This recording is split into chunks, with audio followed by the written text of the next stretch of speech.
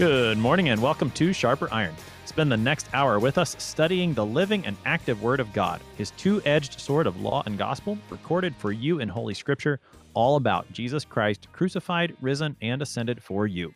Thanks for tuning in this morning here on Worldwide KFUO. Christ for you, anytime, anywhere. I'm your host, Pastor Timothy Apple of Grace Lutheran Church in Smithville, Texas. Sharper Iron is underwritten by the Lutheran Church Extension Fund, where your investments help support the work of the Lutheran Church Missouri Synod. Visit lcef.org for more information. On this Monday, October 28th, we are studying Amos chapter 3, verses 3 through 8. What gives Amos the right to speak to Israel anyway? Who does this sheep herder from Tekoa think he is? The prophet answers questions like these in today's text. To help us sharpen our faith in Christ as we study God's Word today, we have with us regular guest, Pastor Jacob Dandy. Pastor Dandy serves at Zion Lutheran Church and Crown Christian School in St. Francis, Minnesota. Pastor Dandy, welcome back to Sharper Iron. Hey, good to be back. So, Pastor Dandy, just bring us up to speed here as to where we are in the book of Amos. We're coming out of a weekend. We've looked at chapters 1 and 2 extensively, and now we've turned that corner in the book of Amos. He's really getting into the meat of his prophecy against Israel. Help us get to where we are today. Yeah. So we've been going through the book here, and in chapters 1 and 2, we've heard Amos talk about the oracles against the nations. This noose around Israel is slowly been tightened around them. So God has spoken His judgment against the sin and the iniquity of the nations. They have mistreated their fellow human beings through murder, through slavery of entire people groups, all of these things. We see Aram has threshed Gilead, which just has this kind of violent idea of coming into this territory of God's people and literally threshing them. Philistia has sold entire populations to the country of Edom. Tyre has done the same, adding already to their vast riches. Edom, getting closer now to Israel, has pursued their brothers with the sword. They have killed pregnant women. Ammon, around Israel, has done the same with more violence, tearing infants out of mothers' wombs. However violently you think of things, that's probably the most violent image I can have. And then Moab has burned the bones of their dead kings to produce wealth and advantages for themselves, right? And so you see all the nations around Israel being condemned for not valuing life, for their wholesale murder of other people, for taking advantage of people in their most vulnerable estate. And as Amos is proclaiming these judgments from God against the nations. When you're going through these first nations here, these six first groups, you imagine that the Israelites are hearing these judgments against their enemies, against these other nations, and welcoming Amos's words with cheers. You almost can imagine him, being in front of maybe if you put it in a modern context, being in like a political rally and just getting the crowd all kind of riled up, and you can hear the people start to chant, "Death to those nations, death to the Goyim, go get them, the Lord, go get them, Yahweh. This is going to be great." But then Amos upsets everything, as shockingly he begins to speak an oracle against Judah and then against Israel. And the nations, they've hated their neighbors, they've treated them violently, but Judah and Israel, they're actually judged for an entirely different but equally wicked sin, and that's their idolatry. And we see God declaring against Judah that they've rejected the Torah, they've rejected God's word, they've embraced idols, and for this sin, they've brought judgment upon themselves. But then, as you hear that, and Israel and Judah, they were on and off again enemies, sometimes allies. So you can imagine that maybe they were kind of halfway cheering for this indictment against Israel, but all of a sudden, you can imagine the mood slowly changing as the longest of all of these oracles against any nation, comes with these scathing words of judgment against Israel. See, all the sins of the nations, they end up being piled upon the Israelites. They do violence. They trample the poor. They worship idols. They cause others to sin. And God finally says to them, you should have known better. Judgment is upon you, right? And so you're getting to this point where we are today in the text, where Amos has gone through the oracles against the nations. He's done these 8 prophecies against the nations around Israel and Judah, then Judah and Israel themselves. And when you get to the end, it's probably one of those things where you can almost imagine, the people in the crowd start pounding their fist against their palms and picking up rocks and preparing to throw fruit and rotten fruit at Amos, and they're probably about to get pretty riled up at these words, because what gives him the right? What gives him the right to stand up here and say these things about God's Israel, God's chosen people? And so where we get to our text today, we see that Amos is preparing, and he's going to ask a series of rhetorical questions in order to defend his ministry, defend his prophetic office, and tell them, well, what gives me the right to say these things? Why am I saying these things? Well, here's why, and that's what kind of leads us into our text today, at least. Right. Chapter 2 ends with those words, declares the Lord, right? And that's how Amos is preaching in chapter 2 ends. And you're right. You can imagine the people of Israel hearing this and saying, well, hold on a second, Amos. Back that up. Tell us why you are the one that gets to speak the word of the Lord, particularly because he's from the southern kingdom. He's from Judah. So how'd you get to come up here, Amos? How did you come up north? What gives you the right to say this to us? And so verses 3 through 8 are really going to address that question. Amos is going to defend his ministry, as you said, through this series of rhetorical questions leading to the climax in verses 7 and 8. So let's go ahead and take a look at that text and then begin to talk about it. So Amos 3, verses 3 through 8. Do 2 walk together unless they have agreed to meet? Does a lion roar in the forest when he has no prey? Does a young lion cry out from his den if he has taken nothing? Does a bird fall in a snare on the earth when there is no trap for it? Does a snare spring up from the ground when it has taken nothing? Is a trumpet blown in a city, and the people are not afraid? Does disaster come to a city unless the Lord has done it? For the Lord God does nothing without revealing his secret to his servants the prophets. The lion has roared. Who will not fear? The Lord God has spoken. Who can but prophesy? There's the text before us, Pastor Dandy. So you get this start with these rhetorical questions, and there's plenty that we can look at in these series of rhetorical questions you get in verses 3 through 6. The one thing that I guess I'll point us out to get us started is that it seems there's a progression to these questions. They start off innocently enough, you might say, but by the time you get to the end of verse 6, you see that the prophet's really driving somewhere. Help us start digging into these rhetorical questions. Yeah. And so, you get the first rhetorical question. Do 2 walk together unless they have agreed to meet, right? Or do 2 people go on a long journey together unless they've agreed to journey together, right?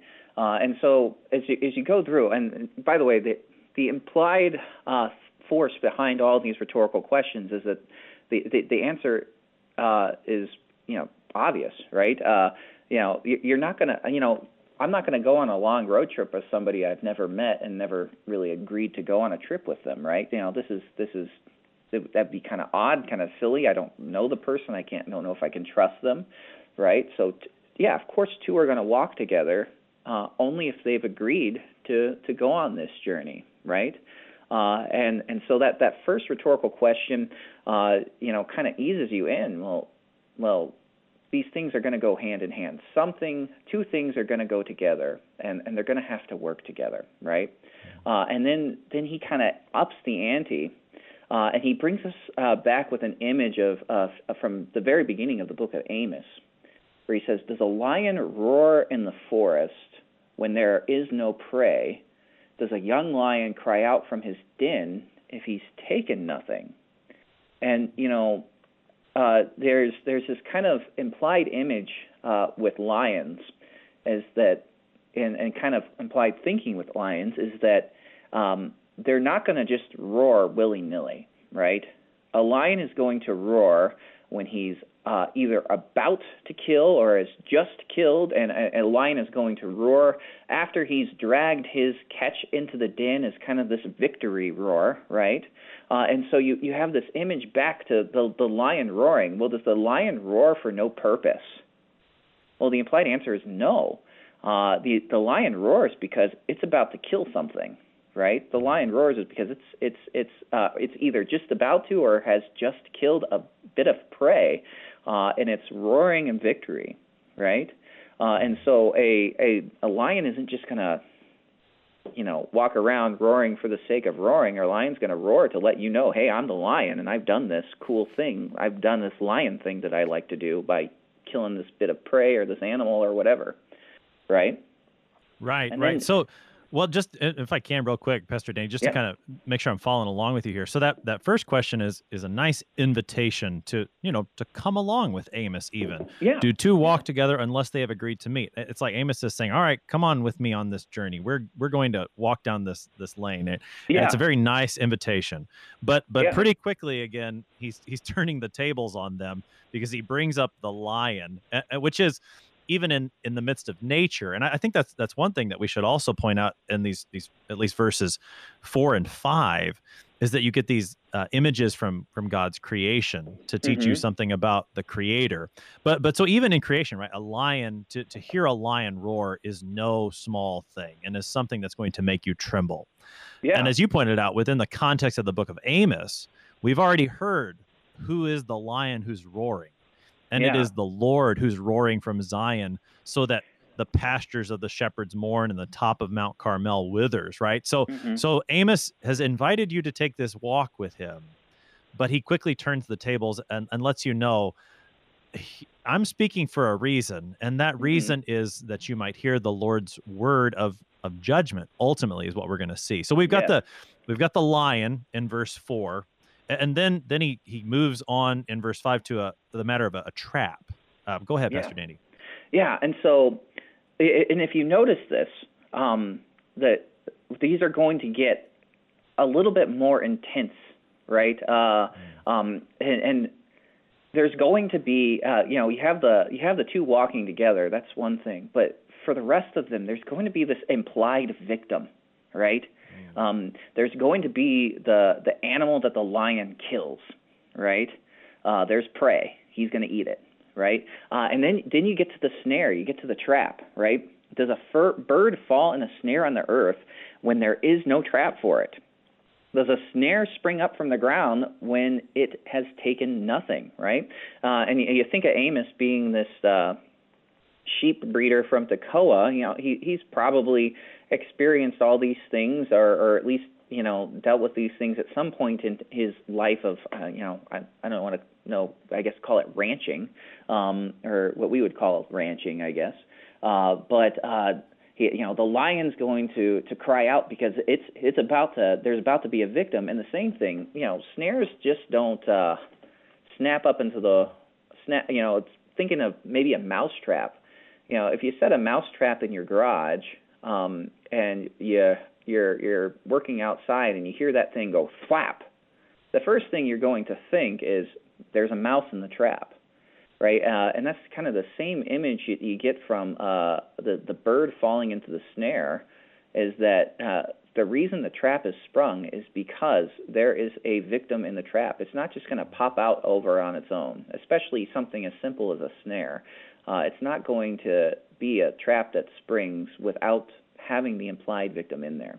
And so you get from this point where, okay, come along with me on this journey.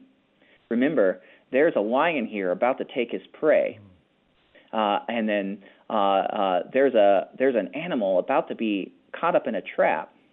And Amos is kind of slowly zeroing in, saying, there is something about to happen, that God is going to do this work, and it's not going to be, you're not going to come out of this scot-free, maybe is the best way of thinking of it. The fowl has fallen into the trap. The prey has fallen into the hands of the lion. And then finally you get the last image here. Well, the second to last image. We'll deal with the second half of verse 6 maybe in a little bit. But the last image is a trumpet blown in a city, and the people are not afraid, right? If you're out in the field, right, and you think about maybe ancient warfare, like if they're out in the field and they're blowing the trumpets, that can mean a number of things. That can mean we're going to send the chariots in the charge. We're going to retreat. We're going to send in the reserve, right? These trumpet blows out in the field can mean a number of things. But when the trumpet blows in the city, that gives you the image that the people are going to fear because the trumpet's been blown, because the enemy is advancing. The enemy army is creeping up on the city. They are about to surround us. They are about to lay siege, and it's going to be rough for us, right? And you get these images of ancient sieges and ancient warfare on these walled cities of the Iron Age and Bronze Age and all these things, and you get this and you think about this. I mean, it's not pleasant for the inhabitants of the city to be under siege. They're usually filled with starvation and hunger. Sieges are usually not won by military maneuvers and these things. They're usually won by attrition. That the people are so starved and hungry within the city walls at some point that they have no other choice but to surrender. Right? And so when you hear the trumpet blow when you are in the city walls, that means the enemy is there. The enemy is at the gate, and we are in it for the long haul, right?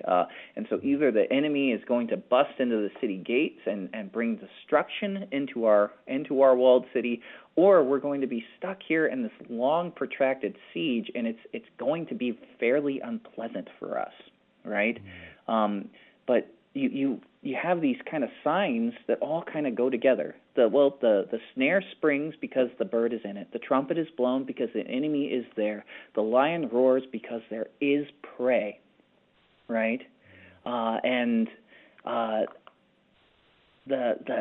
scary thing about this for the people that they should be wondering is, well, is he saying that the enemy that is coming is the Lord? That God is coming in judgment, and that this should have this result of causing the people to fear the Lord, right? And hopefully fear the Lord that in a way that brings repentance, but to fear the Lord nonetheless. And so these kind of cause and effect rhetorical questions, they work on a number of levels, and they do so by answering the questions of why. First, the why of Amos's words of judgment, right? Why are you saying these things, Amos? And then second, the why of the Lord's anger against Israel, because God's not acting unprovoked. He has already revealed his oracle against Israel. Israel's rejected his covenant. Israel has abandoned the right worship of the Lord for our idolatry. They were chosen by God, but they were unfaithful and have brought judgment upon themselves, right? And so what gives you the right to talk to God's chosen people this way? Well, first, you have to deal with, well, we're God's chosen people. And the reality is, yes, you are. But you have violated the covenant with the Lord. You have rejected the Lord your God, and that puts you under his judgment. And the Lord, and this is the thing that always we have to consider when we read the prophets, is that when the Lord is declaring these words of judgment, he's doing so with mercy, right? The Lord could very easily just come into Israel and bring destruction with no warning. He could have very well done that. He would have been in the right. They had violated the covenant, and he could have very well not sent Amos to do this. And yet the Lord is merciful, and in his mercy he desires to warn Israel against his wrath. And so that brings us to the second why. What gives Amos the right? What causes Amos to speak? Well, Amos speaks and Amos writes because these are the words of the Lord. And his office as a prophet compels him to speak. He cannot not speak. I'm going to skip ahead just a little bit to the last verse where it says, "The Lord has spoken; who can but prophesy?" When the Lord gives his word, he will not let it be silent upon the earth. And when the Lord gives his word, he will not let it be silenced or shut out. He will let it be heard by those who need to hear it. I don't know. What do you think, Pastor Apple? Well, yeah. Let me come back to a couple of things you were saying when you're talking about the first half of verse 6, the trumpet blown in a city. Are you a fan of the Lord of the Rings, Pastor Dandy? I am. Okay, so if and hopefully this isn't lost on too many, right? But I'm picturing particularly the movies, right? In the Two Towers and in the Return of the King, both you've got these very climactic battle scenes, and what announces that the enemy is there are the sound of trumpets, and you get this dramatic scene where someone looks over the wall, and there's the army, right? Yeah. And so that's kind of the image you've got in verse 6. The other thing, as you're going through these rhetorical questions, I'm still trying to kind of keep it together in a progression. Mm-hmm. And so do two walk together unless they have agreed to meet? So Amos or the Lord, right? Come with me on this journey. Here we go. And we go walking. And the first thing we see is a lion roaring in the forest because there's prey there. And then that lion roars again because he's taken the prey. Yeah. And so I'm picturing this in my mind, trying to figure out what's the move that Amos is making here. And so this is what I'm trying to hold together, right? He's the first thing that you see on this journey with Amos is you see what you might call a natural event, right? Yeah. I'm walking in a forest with somebody else. I see a lion take a prey. Oh, that's a natural thing to happen, right? The lion did it on purpose, but I'm not surprised to see that, I suppose. Mm-hmm. The next thing I see, though, is I see a bird falling into a snare, and then that snare springing up and catching it.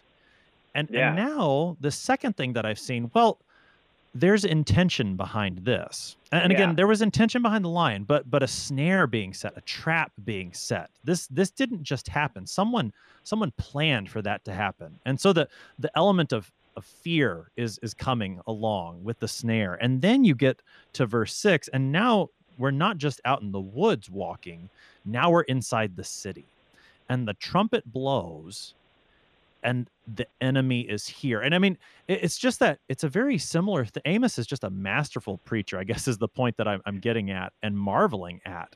Is that he's a master of rhetoric here. He really is. I mean, just to see how we've already marveled at this a little bit in chapters 1 and 2, how he drew this net around the people of Israel. He's tightened it, and now he's got them.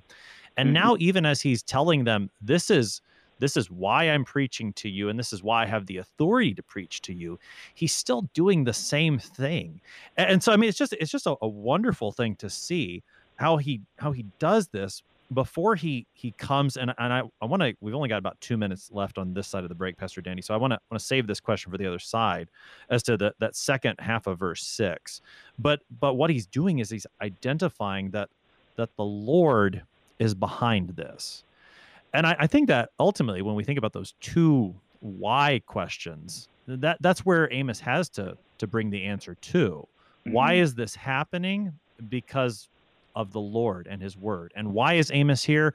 Because of the Lord and his word. About a minute and a half to respond to that before we take the break, Pastor Dandy. Yeah. And so, does disaster, and this is, I'll read the second half of verse 6 because it really is kind of the heart of it all. It's all zeroing in here for the series of questions. It says, does disaster come to a city unless the Lord has done it? And that's the thing, right? if misfortune were to befall the Israelites, which I think they're living in a time where people are proclaiming no harm's going to come to us. Look how great things are. They're in a time of economic prosperity. Things are going really well for Israel. If all of that were to be pulled out from underneath them, I think there would be a temptation for them to say that, this has been a severe injustice. This has been to blame it on the devil. This has been a work of the devil. God had nothing to do with this, right? God wasn't mad at us. God wasn't acting in judgment against us. But here specifically, God says, nope, it's me.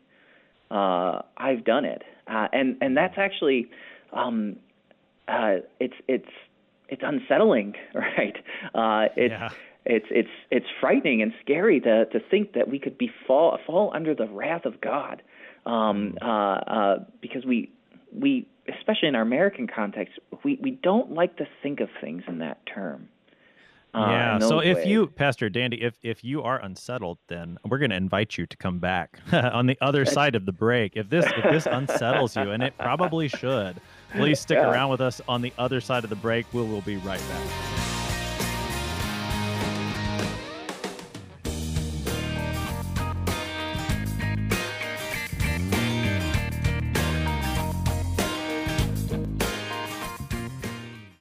Since 1978, Lutheran Church Extension Fund has had the humble privilege of supporting Lutheran Church Missouri Synod ministries and her workers. Thanks to faithful investors, LCEF has provided thousands of church workers, congregations, schools, and organizations with the low-cost loans and resources they need to reach more people with the saving name of Christ. To learn more, visit lcef.org or call 800-843-5233, 800-843-5233. Welcome back to Sharper Iron on this Monday, October 28th. We're looking at Amos chapter 3, verses 3 through 8 with Pastor Jacob Dandy of Zion Lutheran Church and Crown Christian School in St. Francis, Minnesota. Pastor Dandy, prior to the break, we'd left with a bit of a cliffhanger, an unsettling one, and it deals with that last half of verse 6, this sixth rhetorical question the prophet asks in this series. And the question, again, is, does disaster come to a city unless the Lord has done it? Now, the previous 5 rhetorical questions that we saw, the answer is pretty obvious, right? Do two walk together unless they have agreed to meet? Well, no, of course they've agreed to meet. Does a lion roar in the forest when he has no prey? Well, no, he's not going to roar for no reason, etc. But when you get to this question, does disaster come to a city unless the Lord has done it? Now, maybe we're wondering a little bit. What was the cause of the disaster? Was it the Lord? Was it something else? Pastor Danny, help us to wrestle with this question more. Yeah, and I think that God is really telling the people of Israel that, no, this is from me. I don't want you to have any illusions that this is a fluke or this is some other cause or some other nefarious work at play, but this is actually the result of my judgment against your sin. And we got to be very careful with that, right? When we're dealing with subjects like the wrath of God, when disaster comes upon cities, you think about hurricanes hitting great big cities, off our coast in the United States, and then you'll get some preacher out there that wants to say, well, this is because of this specific sin. New Orleans got hit by the hurricane because they have riverboat gambling or what have you. And I think we need to be very careful not to do something like that. But here in the specific case of the people of Israel, and if you want to go very broad, in the case of maybe disaster in general, you see that these things happen under God's sovereignty and under God's control. And so we have this question: does disaster come to a city unless the Lord has done it? And this really tells us quite a bit about God's motive here. He's not doing this to be mean. he's doing it according to his justice, and he's doing this according to his overall judgment against sin. But we also have to read this with the understanding of what God has already told us in the Scriptures about what He desires. And we know that God's desire is for the justification of all believers. God's desire is that those might come to Him and be saved, right? That we would be drawn into Christ through His Word, through His gifts. And so we have kind of two categories when we talk about doctrine, right? And when we talk about maybe some dogmatic ways of kind of describing this, and we have the opus alienum and the opus proprium, or proprium. My Latin's terrible, so forgive me. But that would be the alien work of God and the proper work of God. And as we see God acting in judgment, God bringing calamity upon the people of Israel. We have the city being thrown into this state of disaster. We see that as the alien work of God, or this work that we don't always have an answer of the immediate why when we're looking at from our perspective, right? That God has not revealed to us each and every time why this or that disaster befalls us.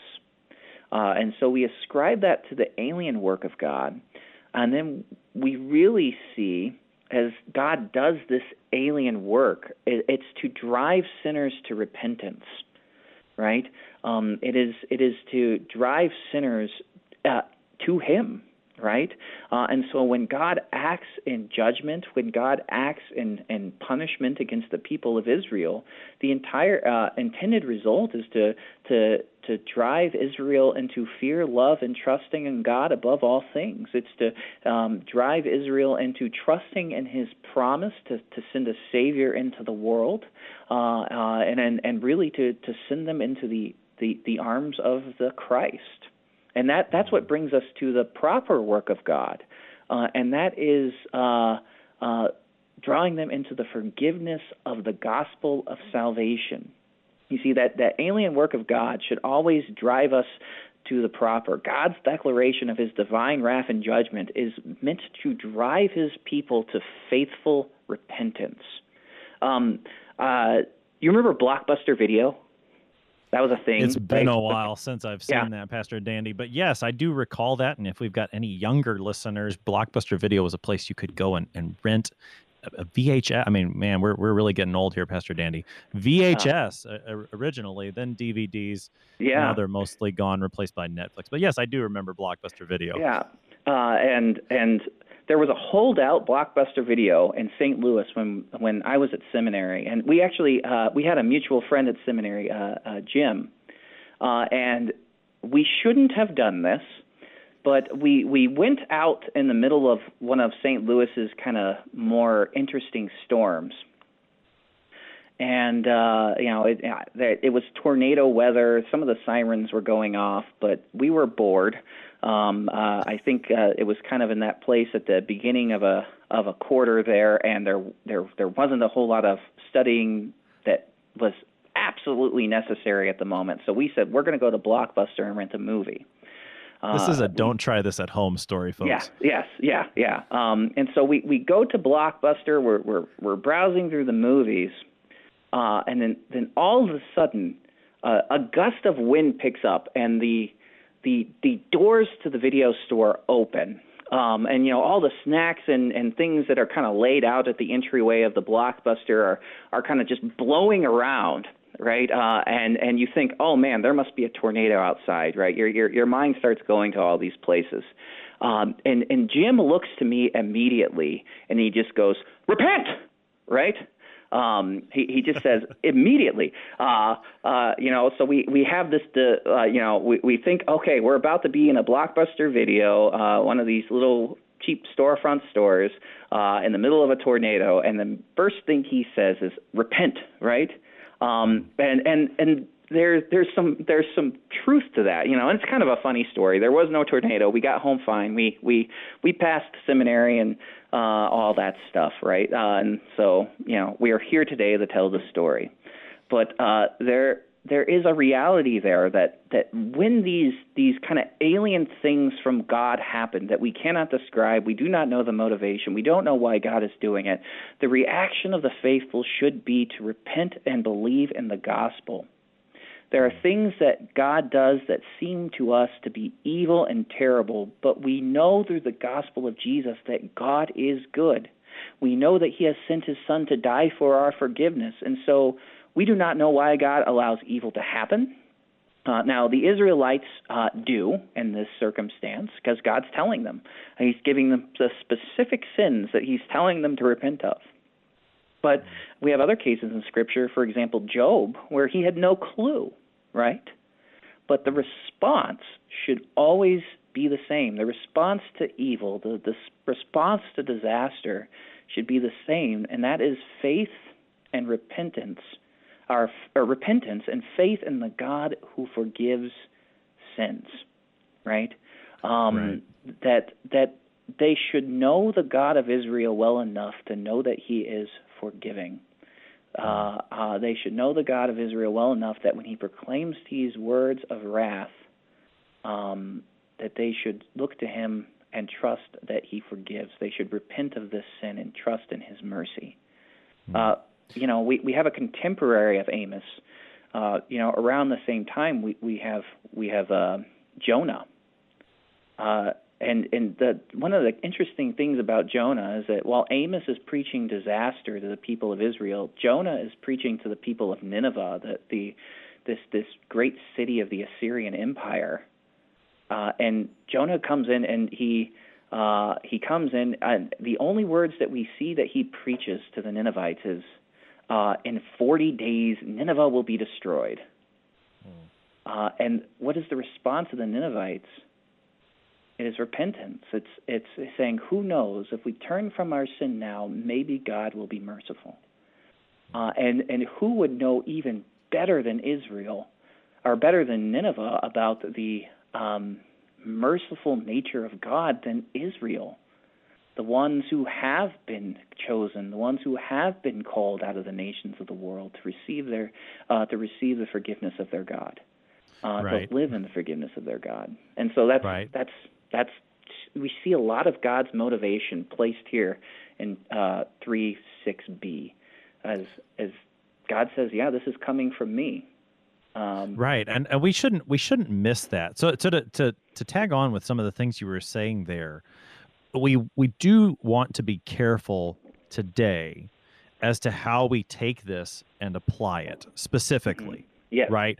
Because unlike Amos, you and I have not stood in the counsel of God where he has revealed his secret, telling us what he's about to do.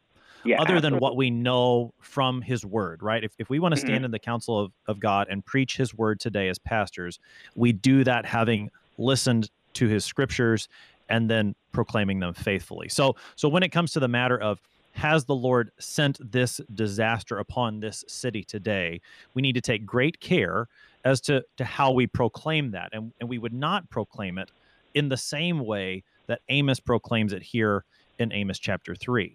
That would be folly there. Yeah, that would be... Exactly. That would be going too far. But Yeah. we would proclaim it in the sense that you've directed us toward, which is the same sense that Jesus teaches in Luke chapter 13, where people come to him and ask him about a certain time when Pilate mingled the blood of some Judeans with their sacrifices, and Jesus says, do you think that they were worse sinners than everybody else because it happened to them? He says, no, I tell you, unless you repent, right, this will happen to you. So we do look at disaster today and we proclaim it as God driving us to repentance, regardless of whether or not he intended it as a specific judgment for a specific sin, right? We don't know that, but we do know that he intends for us to repent. And so when we see disaster befall us or befall anyone, the response of the faithful, as you said several times, the response of the faithful is repentance. And I think that helps tie together what you were saying, too, about God's alien work. That is his foreign work, the work that he does not of his proper nature, right? That's opposed to as his proper work. And you said, let me see if I can find the note. You said in God's alien work, he doesn't give us the answer as to the why. And I think that's a really important thing to keep in mind, because we really like to know why. And we think that there will be comfort found in knowing the why. But the reality is that's not where the comfort is to be found. The comfort is to be found not in knowing the why of God's alien work. It's to be found in trusting the promises that are found in his proper work. That's where the comfort is to be found. Yeah, and so that's what God's doing. Exactly. It's the who, not the why. And that's what you pointed out so well for us, is that when we see God doing his alien work, we have to cling to the who that we see in his proper work, which is Christ Jesus, who has died and risen for us. And I think that's the key to holding this together as we see it here in Amos 3 verse 6b, this matter of disaster coming upon the city that the Lord is doing. Why is he doing it?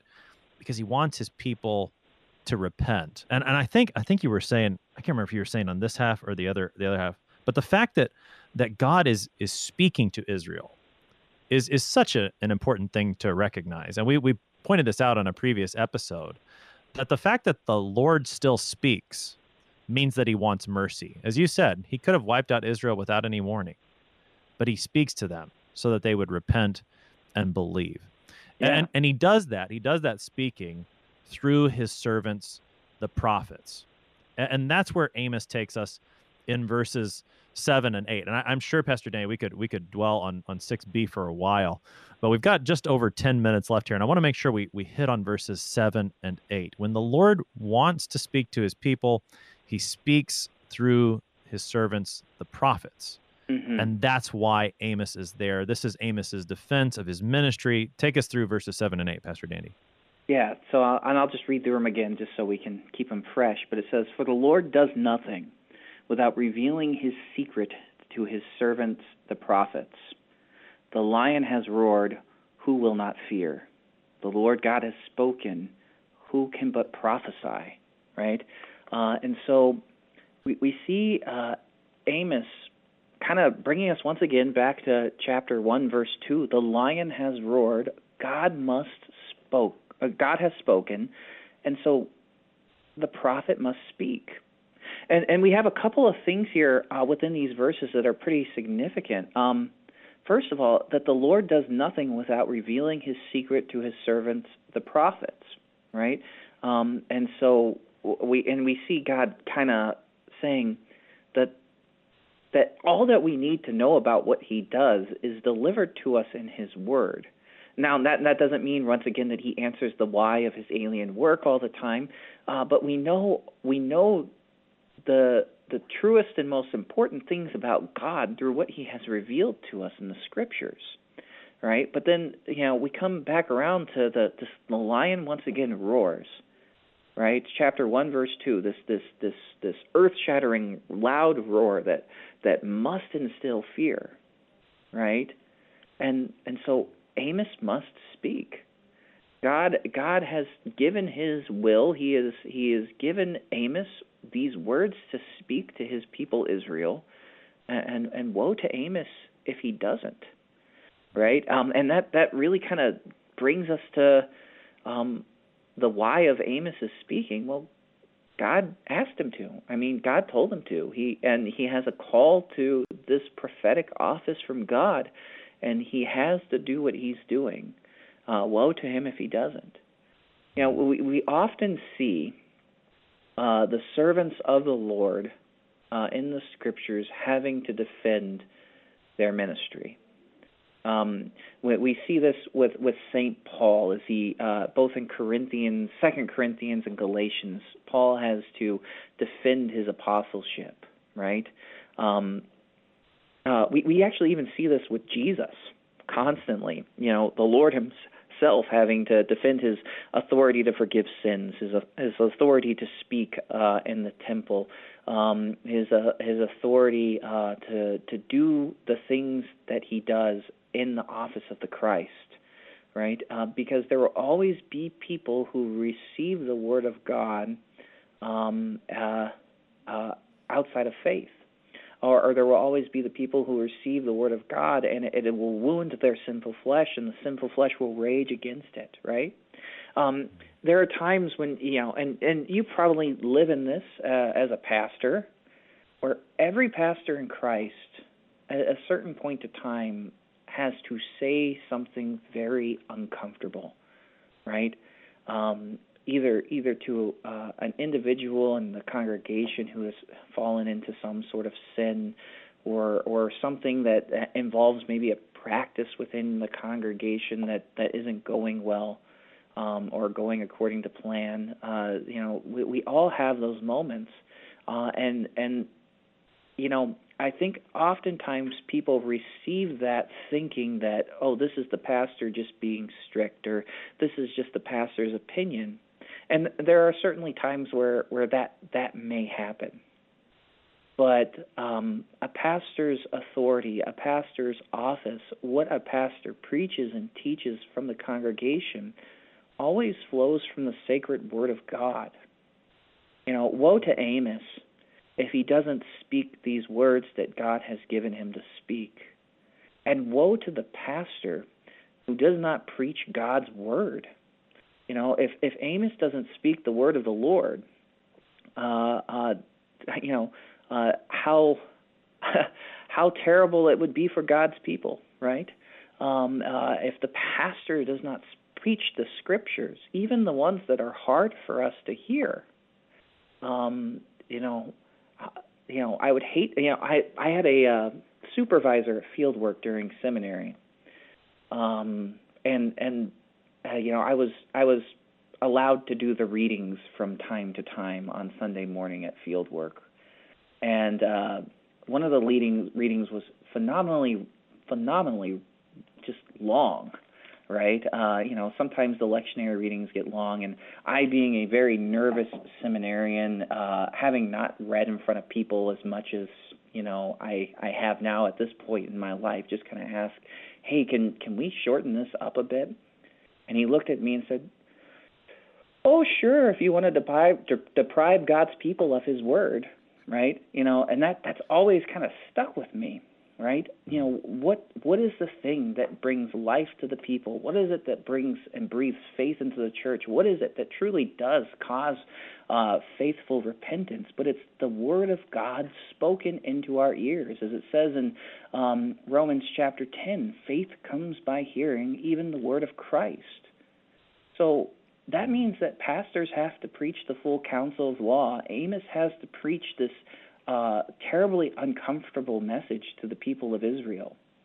And my image of Amos speaking these words is probably, as a bold confessor, right? But, if I were to eisegese this word, or I do eisegesis on this text and put myself into the place of Amos and all of these things, I'd probably be squeaking my way through it the entire time. They'd probably have to ask me to speak up. And yet, servants of God don't get to avoid preaching the word of God.